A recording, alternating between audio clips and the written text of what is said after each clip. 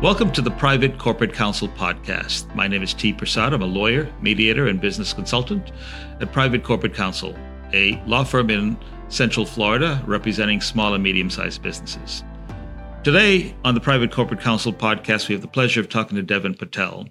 Devin deals with wealth management, has a tremendous amount of experience helping small and medium-sized businesses and the entrepreneurs with their growth and development issues, and specifically dealing with transitional issues and helping them with succession issues and other important issues that entrepreneurs need to consciously think about as they move through their personal life cycle and their professional life cycle and their business life cycle. Devin, welcome. It's great to have you. Thank you. No, glad to be here. Thank you. So, Devin, tell us a little bit about yourself. I know you have an interesting background. You have an international flavor about you.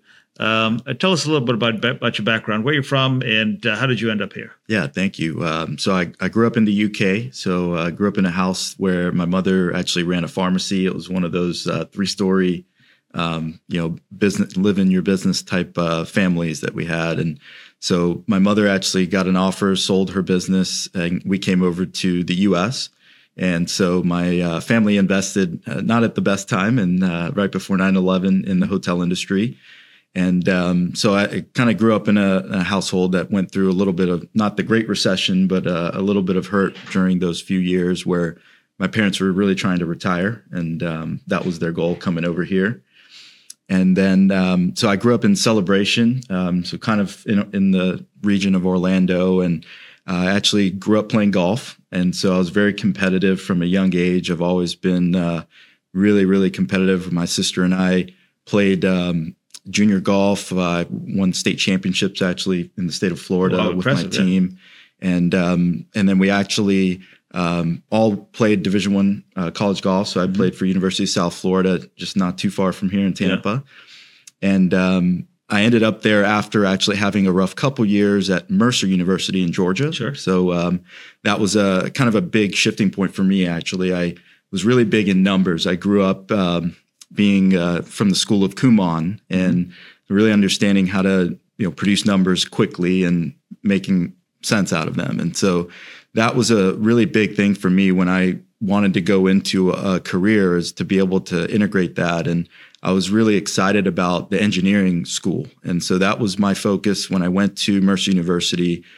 Ended up playing a lot better golf than maybe they anticipated. So out of the gate, I was one of the top freshmen in the country. So I competed at every event, and I missed a lot of classes that didn't really allow me to make up because it was a small private school. Uh-huh.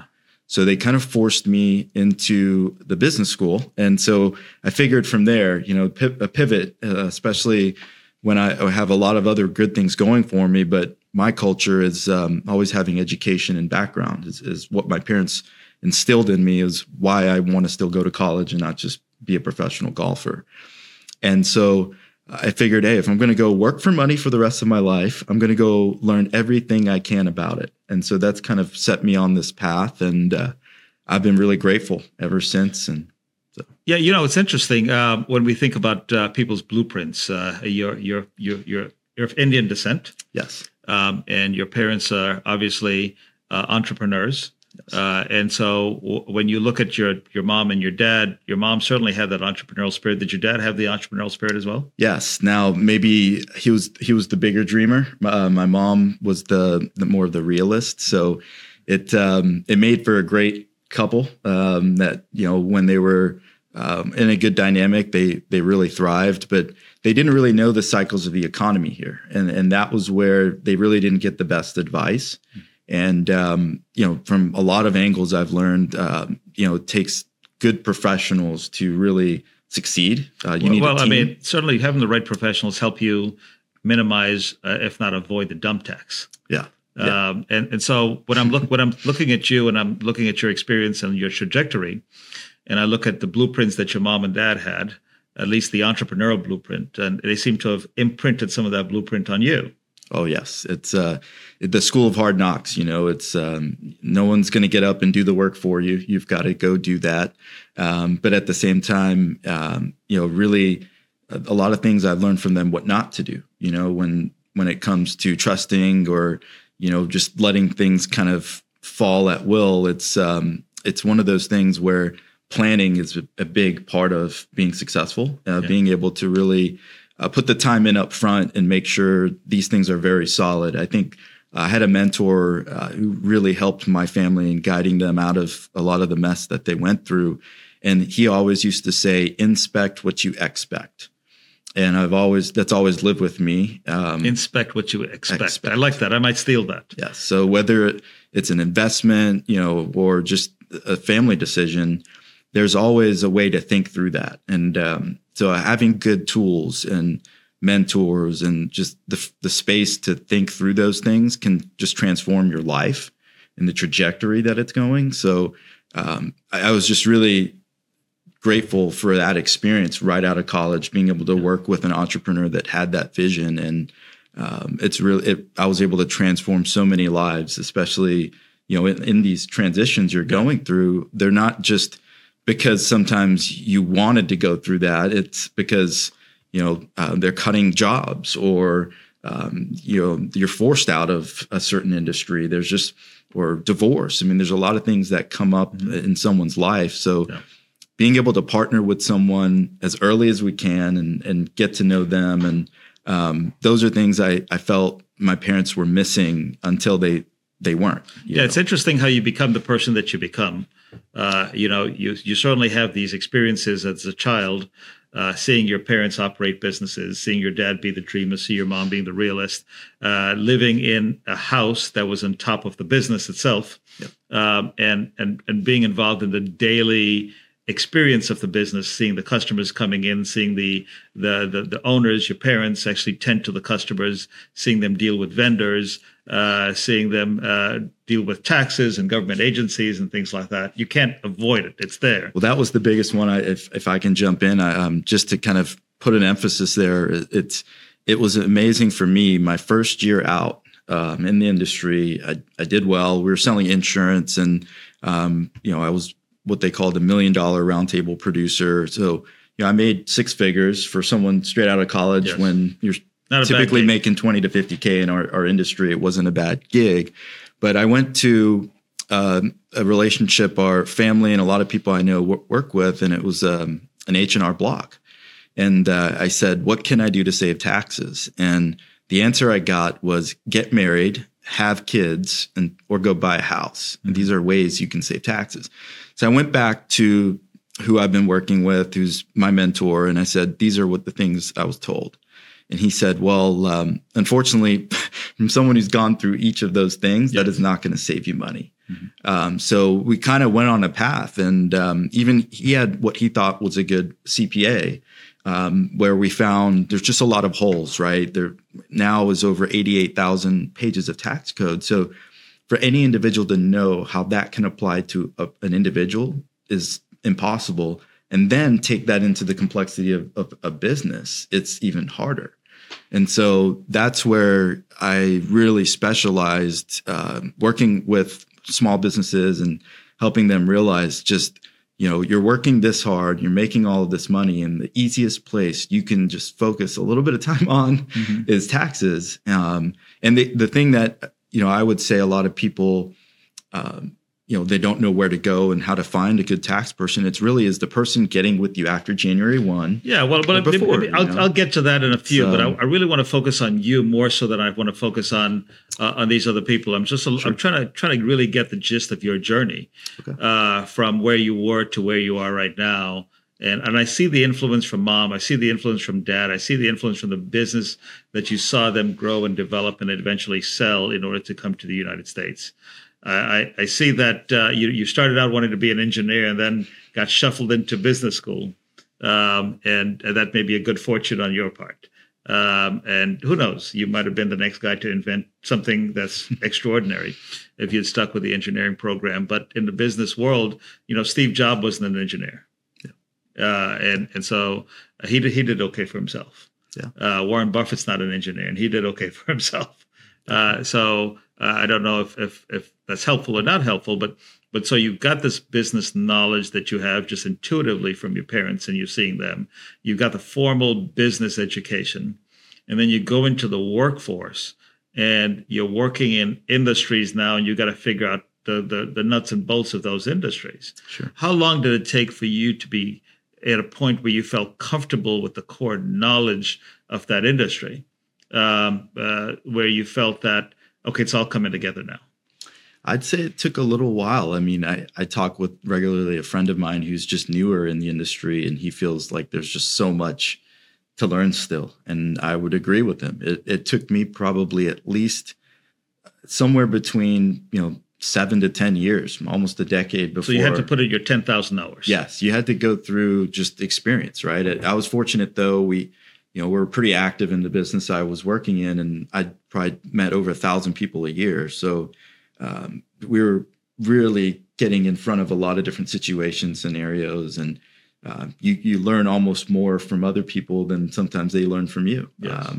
And so that was a cool way for me to really build my experience. And I can assure, maybe not everyone has that like experience in this industry. They're not exposed to that level of, advanced planning and strategy. And it's what did you do to deliberately put yourself in a position to be exposed to those things and learn about them?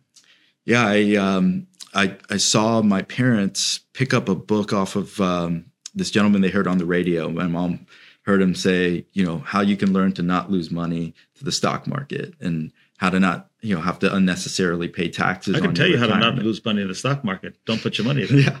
Yeah, that's also a great strategy as well. And but it's definitely one that picked up my mother's attention. She went to my father and said, "You need to learn this. Listen to what he's teaching."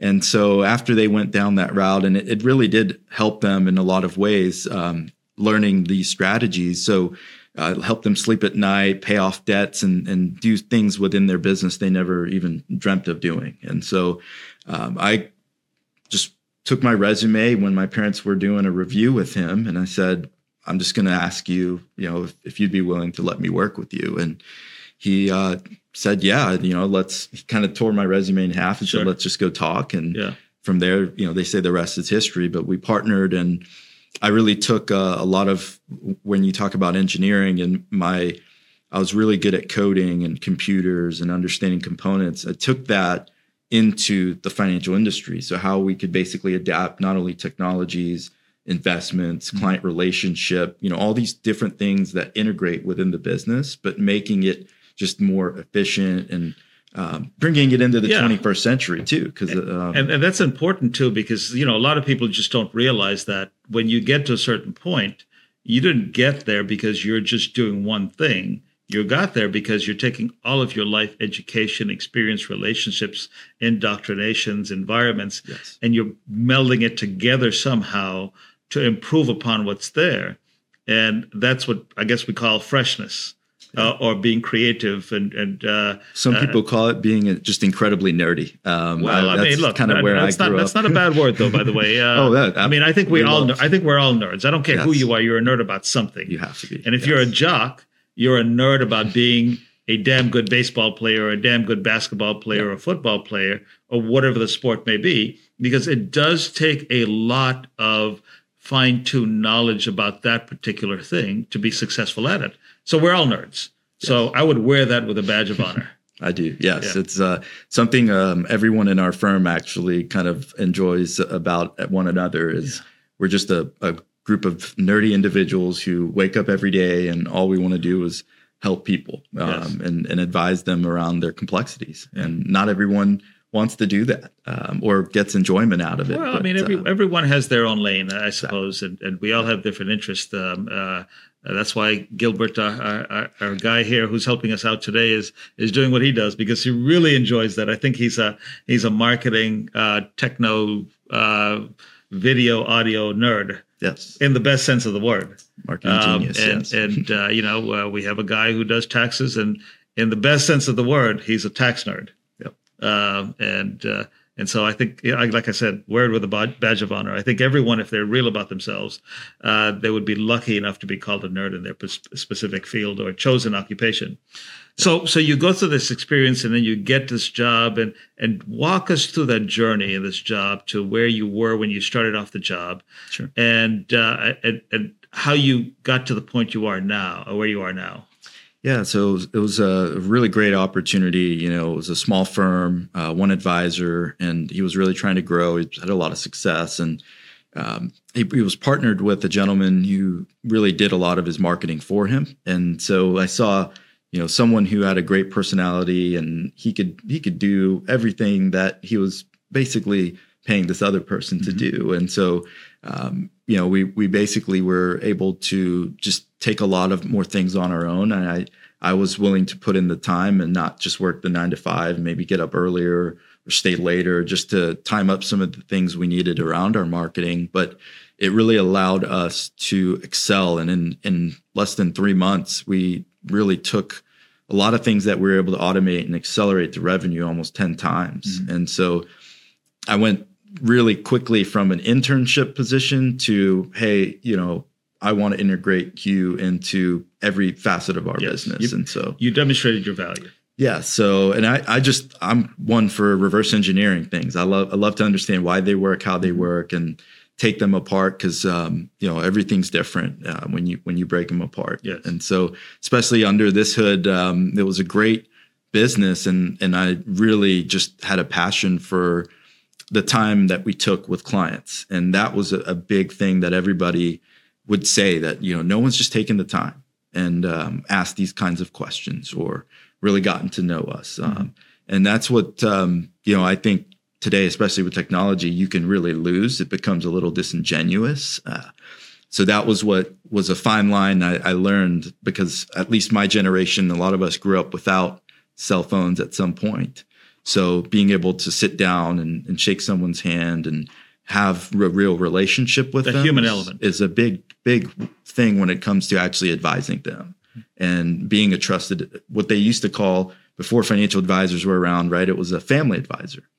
And so that's what we look to do. But it was not easy early on, right? Because you don't have all the resources. So you have a certain amount of resources, and you can only do what you can with those.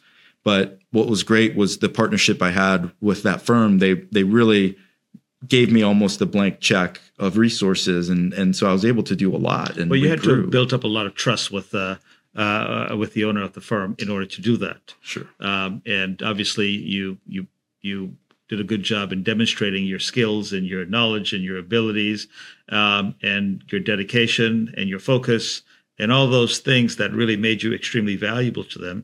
Did there come a time that you decided, hey, I've learned as much as I can here.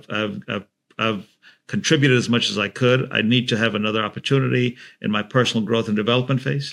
There did. It was really when, I took to really developing our firm and building out a really white glove service. So whether it was taxes or estate planning, whatever the issues were, we were able to really be that go-to for the clients, so that they were, number one, not getting misled or overpaying for just a lot of things they didn't need, or getting things that they didn't know they needed. And so it was great doing that. But once it's just two people doing everything for everyone, and you grow a pretty sizable book, it really becomes difficult from a resource angle, hiring people. And so that was a thing that I knew I was going to continue to butt up against, no matter what level we grew at. And I did a lot of research and looking at, companies' growths and sizes, and especially, I was an owner in my book, and I was developing it, and I thought I'd done very successful in that growth, and not losing the touch with my clients. That was the biggest thing. But to scale up, you're going to lose some of that control. Well, I was just married, and so I was really struggling with, like you talk about, the family life cycle was not being there for my wife enough. So she has a really difficult field she's in, and not easy hours, and so she needs a really strong partner, someone there. Remind us again, what does your wife do? So she's an ER doctor. So her schedule is very, very difficult. It's grueling. Yeah, 12-hour shifts, back to back in a row, and they're at just odd hours. Sometimes they don't even schedule them right. But not only the time, but just the emotional impact of the people that come through the ER on an hourly, if not minute by minute basis. Well, and it was really big for us because of COVID. So there was a lot of things that weren't really thought out. So everywhere it was different during that period. For someone coming just freshly out in the emergency department, it really did hit her hard with all these things that she just had no control over at some point, no matter how much she wanted and cared for this patient to get the care they need. There's just only so many resources again that they're afforded. Yeah. So, well, that's interesting. So you're coming in with your ambition. You're coming in with the jobs that you have to do that are functional, that are emotional, that are social. You're coming in with the pains and frustrations that you're dealing with the gains that you're looking for. And you're really an ambitious guy. You have aspirations for yourself. Now you have aspirations for your family. Now you have aspirations for the people that you work with and the people and the clients that you serve. And you've got to navigate all of that with your blueprint. And then you fall in love with this wonderful lady who has her own set of jobs and pains and gains and really ambitious in her own right, and have aspirations. And she's dealing with these issues. And then how much different could those blueprints be?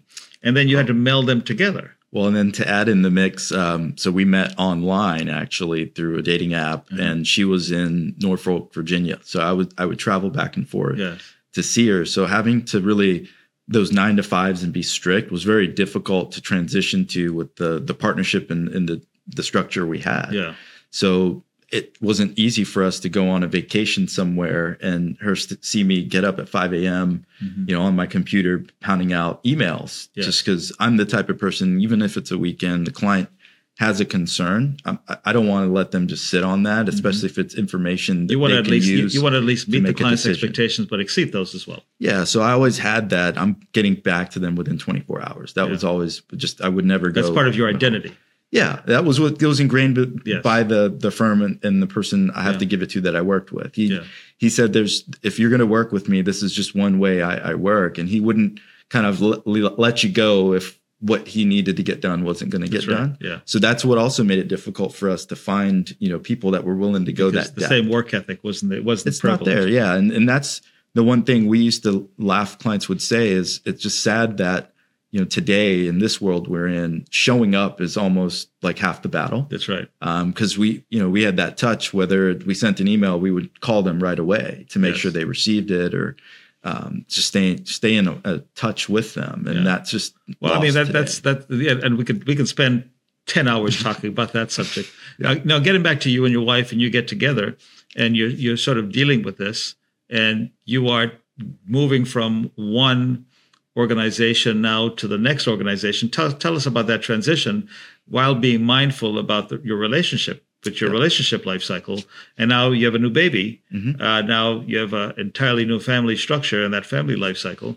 Tell us a little bit about that. Yeah, it's been fantastic. I got to say, I'm just a really lucky man to have a partner who I can just be very open with, communicate like these decisions, the concerns, the growing pains, like all the things that were leading up to the decision that I made to transition. She was a part of anyway. Made the decision more reasonable, more easier. Exactly. And because we were talking over the years of having a family and, doing the things that we're doing now, it just, we wanted to make sure that, we weren't putting stress in our lives in the wrong places. And so it just, like you said, made it even easier because the right opportunity came. I mean, it wasn't an easy one. To this day, I'm still very close with the firm that I worked with, and I stay in touch with them. Both the sons of the owner now are part of the firm, so they're always in touch, also asking for some help, stuff that I used to handle. But it's just been awesome because, if you, especially the challenge I think a lot of us have, dynamics with husband and wife is the finance piece, especially from someone who's, arguably on a higher level of education around the finance world than my wife. It did make it a challenge right away, but I learned, hey, this is more of an opportunity to really help educate her. If I can see it that way, it's only going to make our life that much better. Yeah. And so every single decision, no matter the smallest thing we're buying, she's included in the relationship on, just because it's, it just works that way. I've learned is if you're on the same page. Well, good. So you make this transition, and then your family's on board. Your wife is fantastic, and she's very supporting. You make this big transition, moving from the initial platform that you're on, that you thought was a great opportunity. You learned a lot. You contributed a lot, and then this other opportunity comes up. What was that opportunity, and what did it take for them to convince you that was the right opportunity? Yeah, I mean, it was a once in a lifetime opportunity. So it was one of those things that you're just kind of saying, this sounds too good to be true. And every time I told my wife, this is what I learned from the person that was interviewing me, she said that I'd get that in writing, and everything got followed up with. And it took 10 interviews. So it was one of those things. I just was kind of not sure I would continue down that road if they continued to take that long to decide. I mean, it was almost 6 months worth of, going through these rounds. But from the standpoint of realizing if it was if the right decision, I definitely can say that now. Whenever you're going through a change, there's always things that you question that did I not make the right decision, or kind of, hey, maybe I missed some of the things I used to do, that we're that creature of comfort. But pushing myself, and really that's what everyone in this firm has done. They're extremely professional, but extremely sharp. And so they keep me very on point. And so I'm not, like a lot of the things we used to take a couple hours to do and work through with clients, now we're able to really bottom line it and make it much more efficient for clients who are making decisions, especially in the complexities that come up in their lives. And so you transition over here. Now tell me, what is it that you actually do at your firm? And which customer segment is the customer segment that you focus on? And what is the value that you bring to them? Yeah, so our firm, Bernstein, we focus on really ultra high net worth individuals. Now, that can vary in just a lot of different ways, right? You've got athletes and entertainers, global families, business owners, entrepreneurs. And so that's one of the things that attracted me, being a global family. My family grew up in Kenya, and then they migrated over to India, then to the UK, and then here. So we have accounts kind of all over the world, and a pretty crazy estate plan that you have to really know different complexities to work with. Most of the competitors out there, like the banks, they've kind of pulled out of that international space. So it's really something I valued, was a firm that leaned into that space. And so really helping partner, give advice in those areas with, specialists and attorneys that know a lot of those things as well. And so it's been a really great way for me to add just resources to a lot of the businesses and the people that I've just grown up around that have helped me. And so it's a lot of, for me, everything is alignment and making sure that, I'm working with a team or individuals that kind of all live and breathe the same way too. Cause like I said, like if I don't get up and get something done, or it's not done before I leave, it's tough. So I'm really excited to have a group of resources, no matter what the complexity is. And so it's really their work ethic, their systems, their processes, their procedures,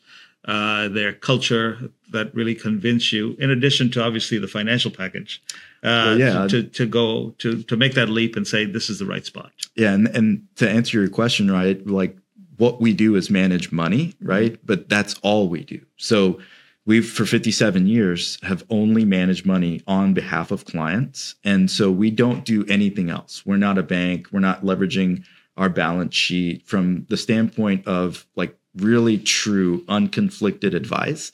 That's what we do. And when you look at us against Wall Street, we do have the size and the power of those large firms. We manage over $800 billion. But the difference is, like in our private wealth division, it's just really geared more to the complexities. We partner actually with attorneys, accountants for the benefit of their clients, and just do a lot of planning work with those different teams. And so we kind of really are geared towards, right now, $20 million or higher.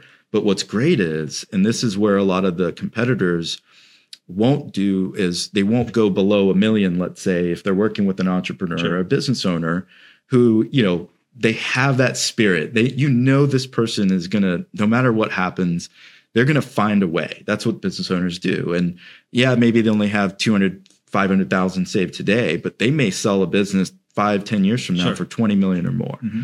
Those are the people we can come in and really help them, right, with partnerships and relationships. And so that was what really I liked, was the collaboration and just the ability to not, like a lot of firms, it's they say, oh, well, we're just not going to work with CPAs and accountants. And it's just kind of, I think, closed-minded. Because, well, that's interesting because a lot of professionals have the theory and the philosophy is you eat what you kill, and you go out there and you get the big clients and you go after them and that's it.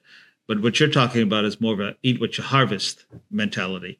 You recognize the potential in an entrepreneur or an athlete or someone who has that potential to be a high income earner. And you initiate that relationship, you foster the relationship, you help build that relationship, and you help them succeed. And when they succeed, obviously, you succeed. Yeah, and we usually, there's all the different names you're familiar with out there. We're usually one of the few that come in that liquidity when they do actually get that success. And it's an honor, but it's also what we think is a really big privilege. And so with the research that we do, being the large firm and the scale that we are globally, we found, right, investments are really table stakes. Mm-hmm. Now, I will argue for business owners, no one is more thoughtful from an asset allocation standpoint than our firm. And the reason I think why is because of all the other firms out there, our competitors, most of them are distributors. They're not the actual managers. They're using 5 to 10 different managers in their equity and bond sleeves, and you name it. They're almost like a broker. Exactly. Between, yeah. So we're the only manager. So if we don't do something, we'll partner with somebody or we'll buy someone who does. And so that's what allows us to not only be thoughtful, but to have insights that we can link to experiences from business owners, clients we've worked with for 50 plus years, right? And all solely doing is giving them advice around their complexities. We can take that knowledge and apply it to each individual. Well, tell me about the advice for a minute. I know that it's financial advice. I know it is financial investing. What other type of advice do they come to you for? What other types of advice do you give them? Yeah, it's a lot to do today with families, right? So when you're working with a lot of successful business owners, you end up with multi-generational wealth typically that can last for generations. So succession planning is a very hot topic. It's big, and it ties into their values and their really deep core. Yeah. So I mean, obviously, if I'm the business owner and I have my children or my grandchildren, I'm looking at that and I'm thinking, how do I continue my belief system, my values? Yes. And how do I instill those upon my children and my grandchildren and even beyond that?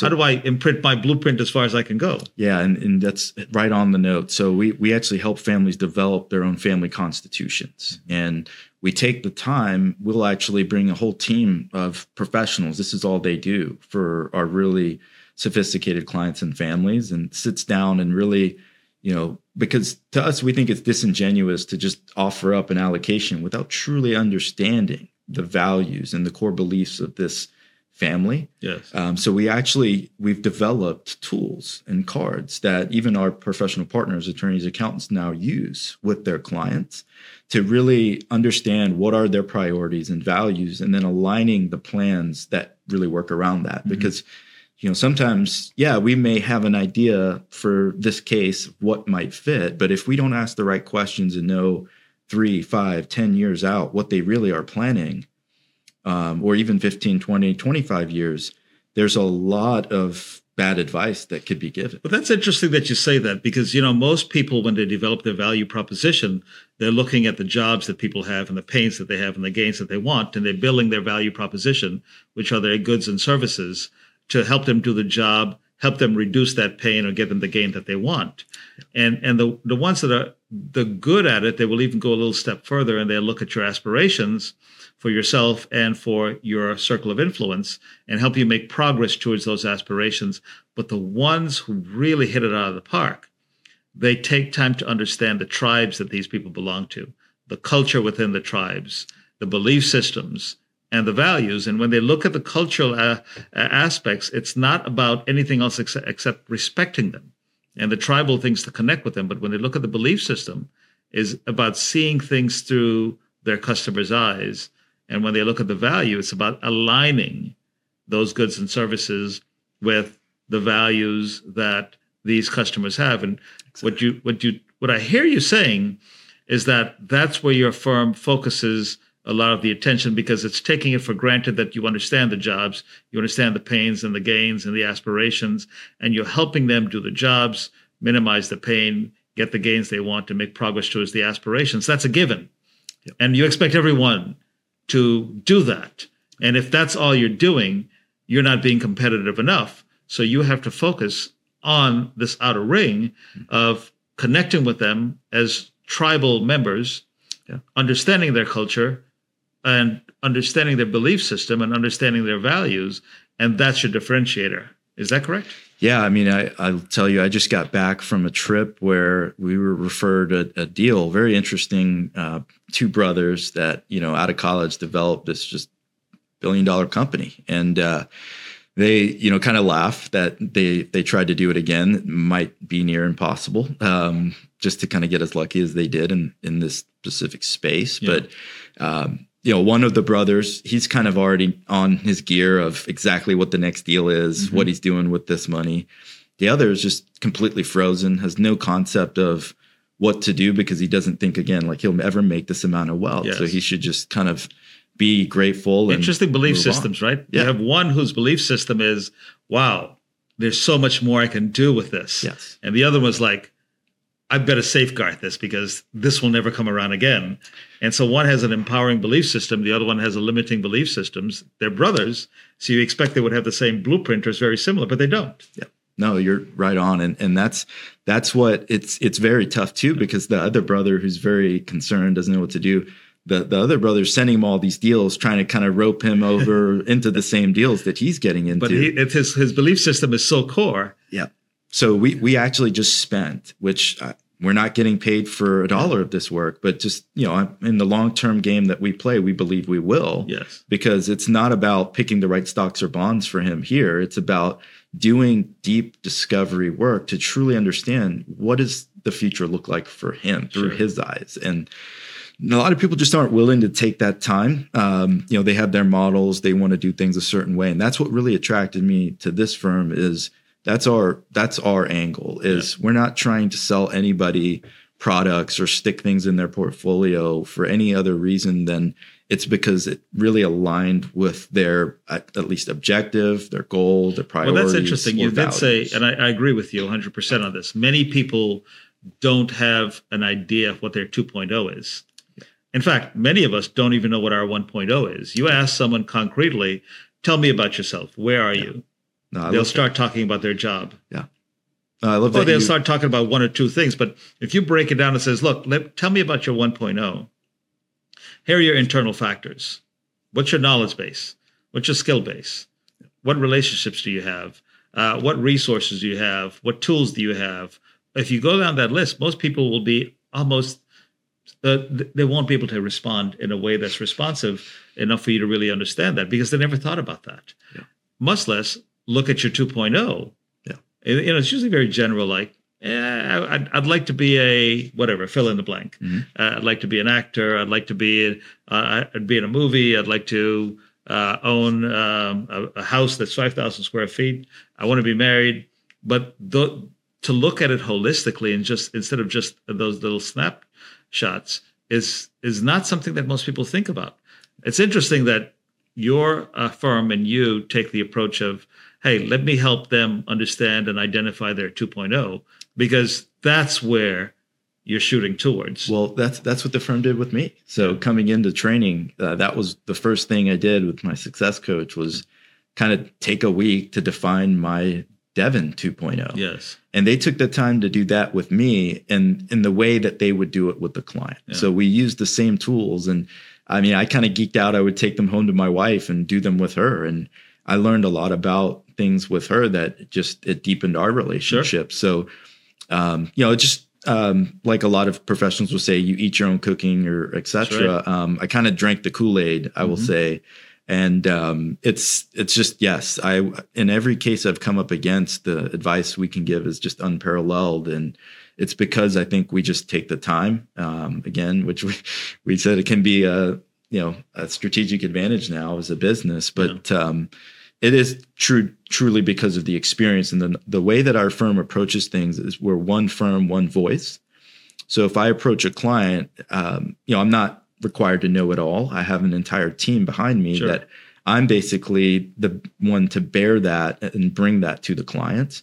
So we take like a boardroom approach and can really help any complexity you think of us as a think tank, and we can take that and run with it and model it out to the nth degree and come back with some really key insights and scenarios to show somebody to really make meaning of, what these things are going to be to them, because otherwise it just gets very lost and you can't align, what you're doing with what your beliefs are. So the thing that I love is our framework we developed. We did a whole research piece on, right? There's really two places your money we focus on is, your core and your surplus. Mm-hmm. So the money you need to sustain your life, and then the money you need to do the things you want to do when you want to do them. Yeah. Right. So we can really make sure clients know that going in, especially in their trajectory and their plan of when they want to exit. So you have a definition for prime, your financial prime for your clients. Exactly. And your definition of financial prime is that model you just described. And you that is the financial 2.0 for your clients. And you help them get there. Exactly. Yeah. Everyone has their fancy tool, but I would say to take that and then add the complexities into it with the succession planning, the trust and estates, and how that will all from a tax and risk angle, drizzle down. Mm-hmm. We can do that type of complexity and really make it, again, meaningful for the family in a way that, again, our goal is to make this last for generations. They can go take that and work with anyone because they've got the plan in place. Yeah. I heard someone say that the difference between a rich person and a wealthy person is pretty clear. Yeah. And a rich person is someone who has a lot of money. Yeah. And a wealthy person is someone who has a lot of money and doesn't have to spend any of it. Yeah. And their children doesn't have to spend any of it, and their grandchildren doesn't have to spend any of it, and their great-grandchildren doesn't have to spend any of it. They can just live off of the passive income that's coming from it. Which reminds me, my definition of financial prime is similar to that, but I look at it as three buckets. One bucket has to be your monthly expenses bucket. The other bucket has to be your fund bucket, and the other bucket has to be your investment bucket. And if your investment bucket is full enough where the passive income coming from that covers your monthly expenses and your fund bucket, mm-hmm. and still has money to grow and build the fund bucket, the investment bucket. Exactly. I think you're in good shape. No, that's very similar to, so we kind of bucket out almost the exact same thing. Yeah. Because you have to really align, right, like the goals with those different things. And so I love that approach. There's actually an accounting model now that is pretty cool called Profit First. Yes. That it aligns with that same methodology. I've read the book. Yeah. Okay. So take what do you say? Take out 20% of the profit from the business, and you put it in an account that you don't have access to without making an effort. Go clear across, of course, with the internet and things like that. Everyone has access to everything, and I don't know if that's good or bad, because you can, you're tempted to do things when you're giving an opportunity. Yeah. So let's transition a little bit more now. We've talked a little bit about your background, fascinating background. Thanks for sharing that. We've talked about your transition from college to work, and how that first job and that first relationship was so pivotal for you to develop the skills that you need, gain and acquire the knowledge, and really get the experience that you need. So you're going through this apprenticeship program, basically, in order to become a master at what you do. And then you have this opportunity to pivot into this larger firm that you're in right now that aligns with your belief system, with your values. It's a tribe that you feel that you can belong to, and you like the culture within the tribe. And it really feeds into your aspirations and help you make progress towards achieving your aspirations, and certainly helps you do your jobs and reduces some of the pains that you have, and help you get some of the gains. That's a core issue.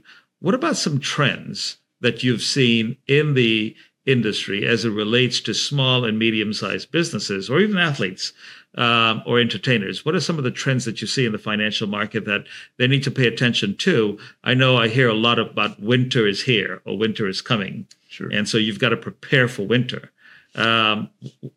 What's the data looking like from your point of view? Yeah, I mean, there's just a lot of uncertainty, and it goes to say it's kind of been like that now for a little while. And if you think back to the last decade, how much volatility and uncertainty we had, it really doesn't seem like it when you look back at what returns the stock market has produced. So one of the things, we're very conservative. We actually just got hit by a couple media outlets on how conservative our outlook is for the market going forward, but pretty similar to Warren Buffett and John Bogle from Vanguard kind of said, don't expect the market to do more than 5% going forward. I think that's what we're seeing too. Is there's just a lot of concern around inflation with where rates are. It's put a lot of pressure on that whole cycle that we're in right now. So that's what's producing a ton of volatility. That it's going to take some time for this to shake out. So we're really low on our expectations when it comes to forecasted growth, especially U.S. and global, just because of all the pressures around inflation, et cetera. But there is a further road ahead. I mean, the market is extremely resilient. Even today, we're up almost 20% for the year. So our core advice is to stay invested, right? Because even just missing 13 days out of a 20-year period, you can miss all the gains. So there's a really big reason to be thoughtful in your allocation, long-term minded, and not make rash decisions and moves. But there's great performance out there in bonds today, and that's one of the things that has been great with the resilience now that it's coming out of the banking sector and the financial sector. As much as it, are you saying that this is a good time to look at your investment dumbbell and rebalance it? Yes, this is always a great time. I would say, constantly, especially with the run up we've seen, the concerns of future taxation. It's just, you don't want to let these things go to the side and then think back, wow, I actually had such a great opportunity then.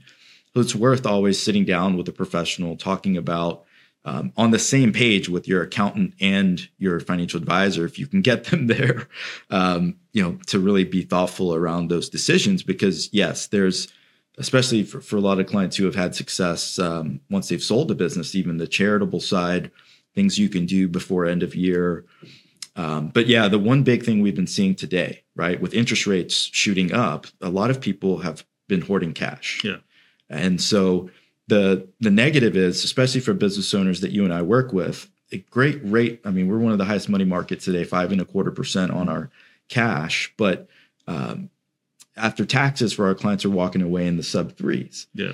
So something meaningful is actually adding some duration, nothing crazy, but just looking at like municipal bonds is a really big opportunity today. There's been a lot of displacement because that's an inefficient market, right? The U.S. stock market is efficient, candidly very efficient. It would be one you would almost want to be more passive on. And then there's certain markets you can really find displacements like the alternative sector. And that's where, kind of like answering your question, it's looking great for the small, middle-sized companies now. Just because the institutional funds have dried up, they're looking for places to deploy capital. They have mandates to deploy them. So a lot of the smaller companies now are really looking attractive. And so it's going to really continue to be, I think, a strong period for businesses who are resilient. They have good planning teams around them. And we're still seeing deals get done, and maybe a little smaller than we saw the previous year, but it's definitely still a good market, and it's going to continue to be. What do you say to those people who are going, I have an E-Trade account, or I have a MetaTrader account, or Sure. Whatever, and what are these guys doing that I can't do myself? I would say there's quite a bit. It's all, resources. Again, having the insights and the research of, let's say, like from a stock picking standpoint, our U.S. strategic fund, Sri Sangvi is without a doubt probably one of the big top geniuses around stock picking out there. And on an after-tax basis has outperformed the S&P 500 for a long period of time. And he sits down every single day with different companies, and a number of them, all public, to really get the transparency of what they're seeing. They're talking about, right, these concerns of inflation and the impact. And so I would say there's definitely, even in the S&P and the stock market, ways to take that advice and still do better. But for us, it's our clients that we're working with predominantly. Their concerns aren't, am I going to have enough? We kind of figured that out on the road that they're on, but it's more or less, what am I missing, and what don't I know? What questions should I be asking that maybe no one's ever sat down and asked them? And that's a good point. And so to the people out there who don't have financial advisors or wealth managers or people who work in your sector, a good question is, what is it that I don't know? Yeah. And what am I not seeing?